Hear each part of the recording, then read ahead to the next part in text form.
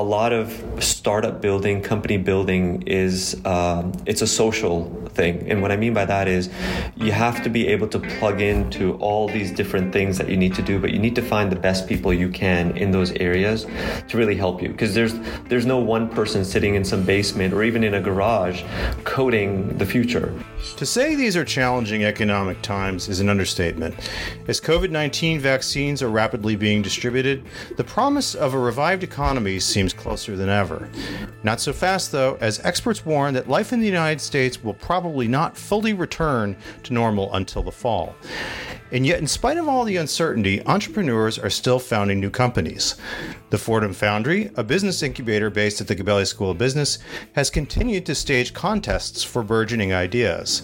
Its most recent one, the Ram's Den, took place on February 6th, and a second one, a pitch challenge geared towards less developed business plans, will take place March 27th. So what is life like for a small business owner these days? We sat down with Brandon Adamson, a Gabelli MBA graduate whose company Beauty Maps won the 2019 Pitch Challenge, and Ozzy Uzman, a current eMBA student who won second place in this year's Ram's Den with his small business lending company, Aqueduct. I'm Patrick Verrill, and this is Fordham News. Hi, guys. Welcome to the first ever Zoom-enabled Fordham News conversation. So this is about business, so I'd love to hear the elevator pitches for your companies. Brandon, you're up first. Ready? Go. Sure. Thank you. So my name is Brandon Adamson. As you mentioned, a recent Fordham MBA grad from the Gabelli School of Business, and I am the founder and CEO of Beauty Maps Technologies LLC. So Beauty Maps is the prime global freelancing platform specifically tailored to the beauty and makeup industry. We empower independent professionals and clients to receive and provide beauty and wellness services.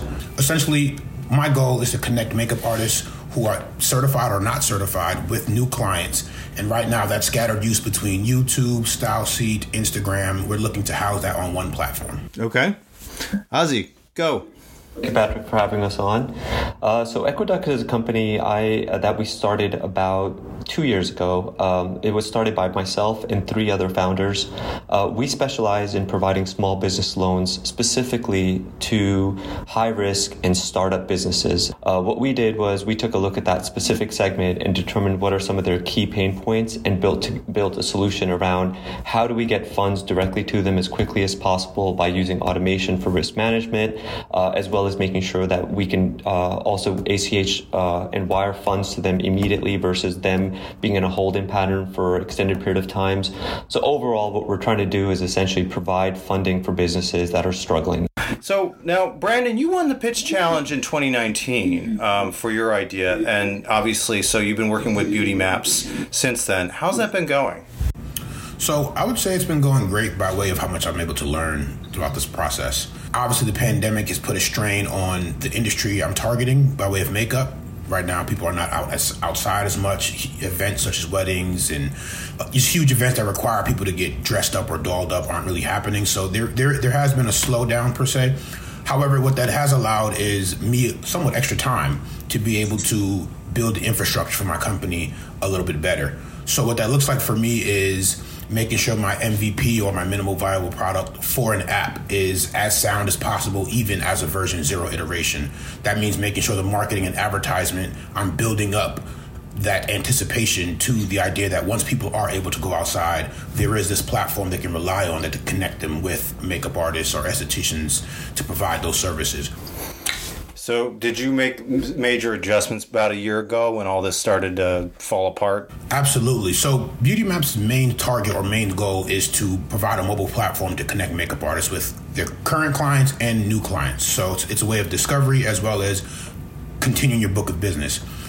One of the long-term visions or long-term goals for the company was to also have a multi-vendor marketplace, thinking Etsy, but for makeup. So instead of doing that 3 to 5 years down the line, we somewhat fast-tracked that. And now on the Beauty Maps website, we actually do have a multi-vendor marketplace where I've partnered with a lot of other small businesses that sell cosmetic products such as makeup or eyelashes or eyeliner that are now currently being featured on my website. So the app itself isn't there yet. I'm not actually connecting the makeup artists just yet, but we're still able to generate some revenue and at least some traction around the word or the name Beauty Maps. so that once we're able to roll it out, people have somewhat of a familiarity with it. Ozzy, you were further along, obviously, with your business when you entered the Ram's Den this year, because that's just the nature of the Ram's Den competition. Talk to me a little bit about what you've been doing. I think I'll echo what Brandon said. It's been very challenging. We started the business, we built out our MVP, we secured funding, so we did some basic blocking and tackling things. By the time we had entered into the new year 2019, there was word, on the street, for lack of a better phrase, of COVID starting. And then obviously it hit. The second it hit, things just slowed down initially. We ourselves were trying to figure out what our next position would be, things of that nature. But very soon after, we started getting in a ton of requests. As far as the way that we've structured it, we were actually doing Google advertising, Facebook advertising, things like that, predating COVID. Now what ended up happening with just spending just a few dollars, we'd get like hundreds and in certain cases thousands of users requesting loans. So we had an overwhelming demand that started. And what that meant was there was a lot of technology that was underlying our MVP that we didn't build. For instance, our automated risk management wasn't built out. So we had to manually go in and do all the background checks, do all of the, looking at their cash flow, things of that nature. So what I'll say is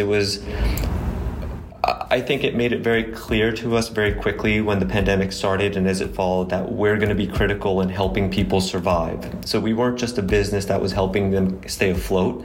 It turned into, if we're not providing loans and we can't act fast enough, people will lose jobs. People will have to have hard conversations with their families. So then it went from being just a startup to being almost a bit of, a calling for us. So we've been focused heavily on being able to just get the requests, do the analysis of if it's a risk we're willing to take, and getting them the funds as quickly as possible. So that's been sort of our key focus. And the challenge now is it's sort of flipped over where we've gone through the funding that we had originally acquired, and as founders, we've started putting our own funding in. So we have essentially self-funding, so we can still continue providing these loans. So obviously we have a lot more skin in the game. At the same time, we're actually going out, working with other institutions, showing them where we are, our progress, so we can get additional funding from more institutional investors. Is there anything else that the pandemic has made you reevaluate things? The pandemic has positioned me to try to make the company as recession-proof as possible. So in my position, fast-tracking the timeline on that marketplace where, okay, even if people aren't putting on makeup, they still might, or women or whoever may not be putting on makeup, they still might be putting on lashes. They're still doing their makeup, maybe not professionally, but just to go to dinner or brunch with their mask, if they still want to look somewhat presentable or cute. I'm sure Brandon's going through it. We're going through it as well. It's how do we stay resilient in a time where we have to work a lot more than we'd anticipated. We all have our day jobs, but we're now trying to build this company. So it's been challenging, but I think overall, I always kind of, I say to all my partners, it's kind of like our first fight as a couple, right? And we just have to get through it. And how we get through it will speak more to us than when we're just, being a happy-go-lucky couple. Now, one of the things that you guys have in common is you both worked with the Fordham Foundry. Are there any lessons that you learned from working there that you're able to use now? One thing specifically I learned that was important was in this realm, especially as it relates to me building out an app, certain developers have told me, the app for the features I'm looking for is going to run me at least $170K, right? And I'm not sure about you guys, but I don't have $170K laying around. And a lot of people don't have $170K laying around. But how do I get my vision out without the capital? I can always raise the capital. We can do some rounds, do some funding, etc. However, in this realm, in today's day and age, you can fake it until you make it, like literally. So take advantage of prototypes. Pay for what it would actually look like and how it would actually operate so that when you show it to investors and show it to even possible clients, they can see it, also get excited about it, and realize this is something they want to be a part of. I've been a serial entrepreneur for about 8 years now. And one of the things that you learn really quickly that they don't show you in the movies is a lot of startup building, company building is it's a social thing. And what I mean by that is you have to be able to plug into all these different things that you need to do, but you need to find the best people you can in those areas to really help you. Because there's no one person sitting in some basement or even in a garage coding the future. That person may have built something that can sort of give them direction. But ultimately, what it boils down to is being able to plug into the right people. And that is the key between succeeding or not. It's one of the main keys, I believe. So the Foundry, from that perspective, has been phenomenal. You, one, get to touch base with a lot of people who are, subject matter experts in that particular field. In addition, if they're not, they know where to send you or they know who to talk to. So the Foundry, I think, in that respect has been instrumental, especially for first-time startups. Brendan, I'm not sure how many companies you've built out, but my first one, I flushed $500,000 of my own money down the toilet, and I had nothing to show for except a really great app. It could probably land a rover on Mars, but what it couldn't do was get the client in there to buy the product. What's the biggest challenge you face right now? Brandon, you want to go for that first again? I feel like we have a kind of a thing here where we have a thing going. We have it's a counterclockwise thing in my view here. Sure, no problem. So the biggest challenge I face right now, I would say, is building out a solid team. You can always find someone who loves it just as much as you, and maybe they'll get some equity in the company and they'll do the coding, or they'll be your CTO, things of that nature. However, I'm just so I'm clear, I'm not someone who thinks one person should be doing all the work. There's some CEOs out here and founders, they want to be, in the books, good to great, and all the, they want to be known as the guy who took the company from 0 to 100. I'm perfectly fine with delegating. Well, part of that is you either need to find somebody or people who are just as interested and invested, or you need to pay them. So I think when you don't have the funds or the capital to necessarily hire people, you're really focusing on trying to build out a team of people who can see the vision and agree with the vision and will grind through it with you. So I think right now my biggest challenge, and I actually just reached out to Al and Milton from the Foundry about an intern, because the Foundry also provides interns. So I'm definitely going to take advantage of that for the next round, just because having someone who can perhaps maybe strictly focused on business development or strictly focused on marketing versus me trying to have 8 legs doing it or 8 different arms doing it is just a better approach. And what about on a personal level? You have a day job too, and you have a life outside of work, I assume, right? I do have a day job as well. That's fairly demanding. I work in finance, and I also have a 2-year-old as of last Sunday. His name is Bryson. So yeah, full on employee, full on daddy mode, full on entrepreneur. But it's one of those things where it's the making of a good story, regardless of how it turns out. So my son can also see that I can go to work and still chase my own vision, my own dreams, etc. So challenges, yes, but also learning moments by way of a lot of characters being built at this time, which I can imagine, Ozzy, in your past entrepreneurship ventures, whether they worked or didn't work, I'm sure a lot has molded you or changed you to a point where you're able to attack things differently now. So that's the one thing I've also learned. If this were to never work out, I know how to start a company lightning speed now. I know how to get things going super fast. I know how to, do these particular things that for a lot of people is the biggest obstacle. What about you, Ozzy? Obviously, we've heard about some of the challenges on the business front. What would you say is the biggest that you face, both there and also on a personal front? So I would say on a personal front, an ongoing challenge of mine has been time management, priority management. And what I mean by that is I currently run about 5 different companies that are spread across, providing microloans like Equiduct to others that do credit card processing and so on and so forth. So the challenge that I have is where am I going to spend my time is probably the hardest thing. And every morning I have a little ritual I go through to determine what's the highest priority thing that I need to solve for the day. What's the most pernicious problem that we're having that I need to put my brain power into. As a founder and as a CEO of a company, if my attention goes into something that is not relevant and that does not push the company vision forward, then we're just spinning wheels in dirt. Beyond that, I think at a company level, our biggest challenge right now is we just need to go faster. I don't know how else to say it, but I've partnered with folks who come from corporate America, and there is a bit of a shackle that you wear when you come from corporate America, which is fast is not necessarily good. And what I mean by that is they're used to being very risk averse and taking very measured steps and determining what the return is.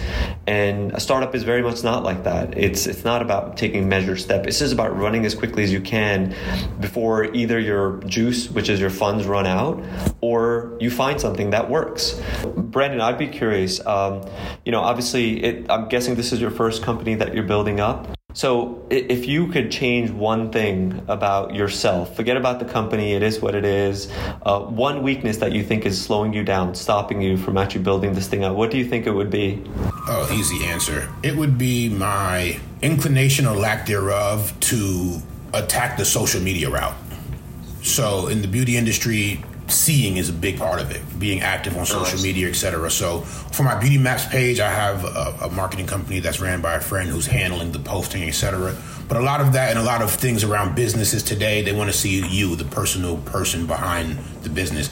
In this case, it's a little bit different because I'm a 6'2" African-American man and I don't know much about makeup. So, but knowing that that's a key, especially in this day and age, to being noticed, is you have to push out content, all right? You have to be seen, you have to be known.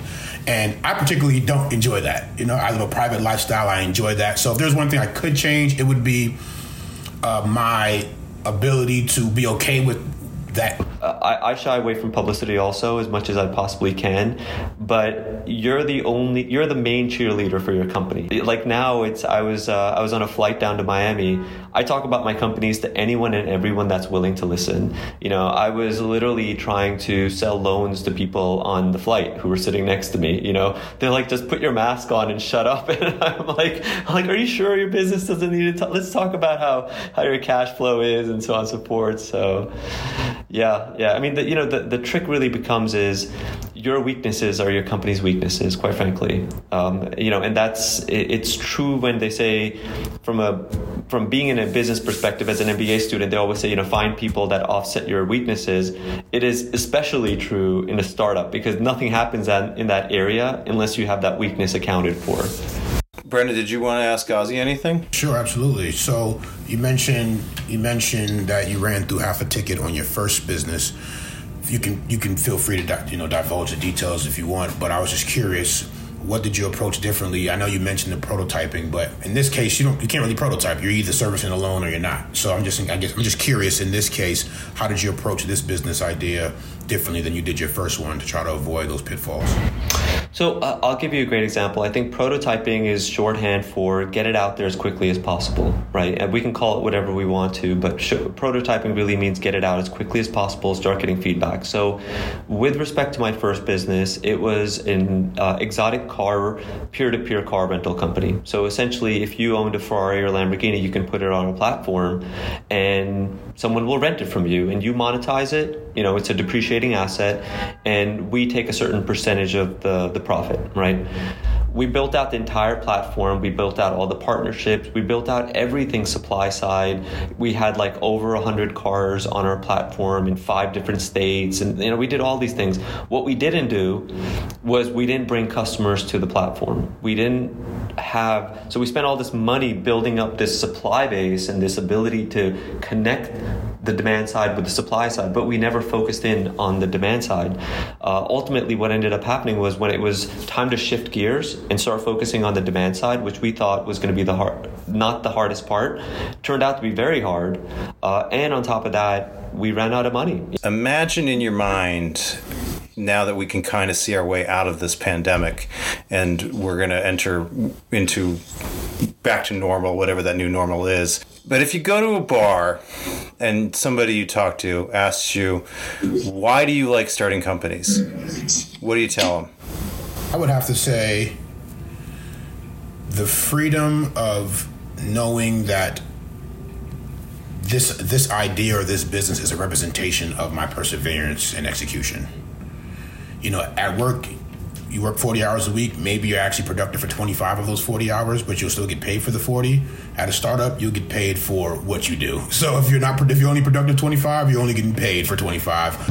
I'm a child of a small business owner, and my dad is great at so many things, but I witnessed firsthand discussions at the dinner table about tightening our belt or not having enough money for vacation, or at times if I only had some more money, I could have grown the business differently, or, things of that nature. So for me, building Equiduct was in direct response to those conversations that I had with my dad and my family had. It's to say to people that, listen, it is tough being a business owner. And, for me specifically, it's the number of people, so every one business that goes under 10 people directly are impacted. And by the transitive property, it's, a total of about 40 to 50 people are impacted by one business going down.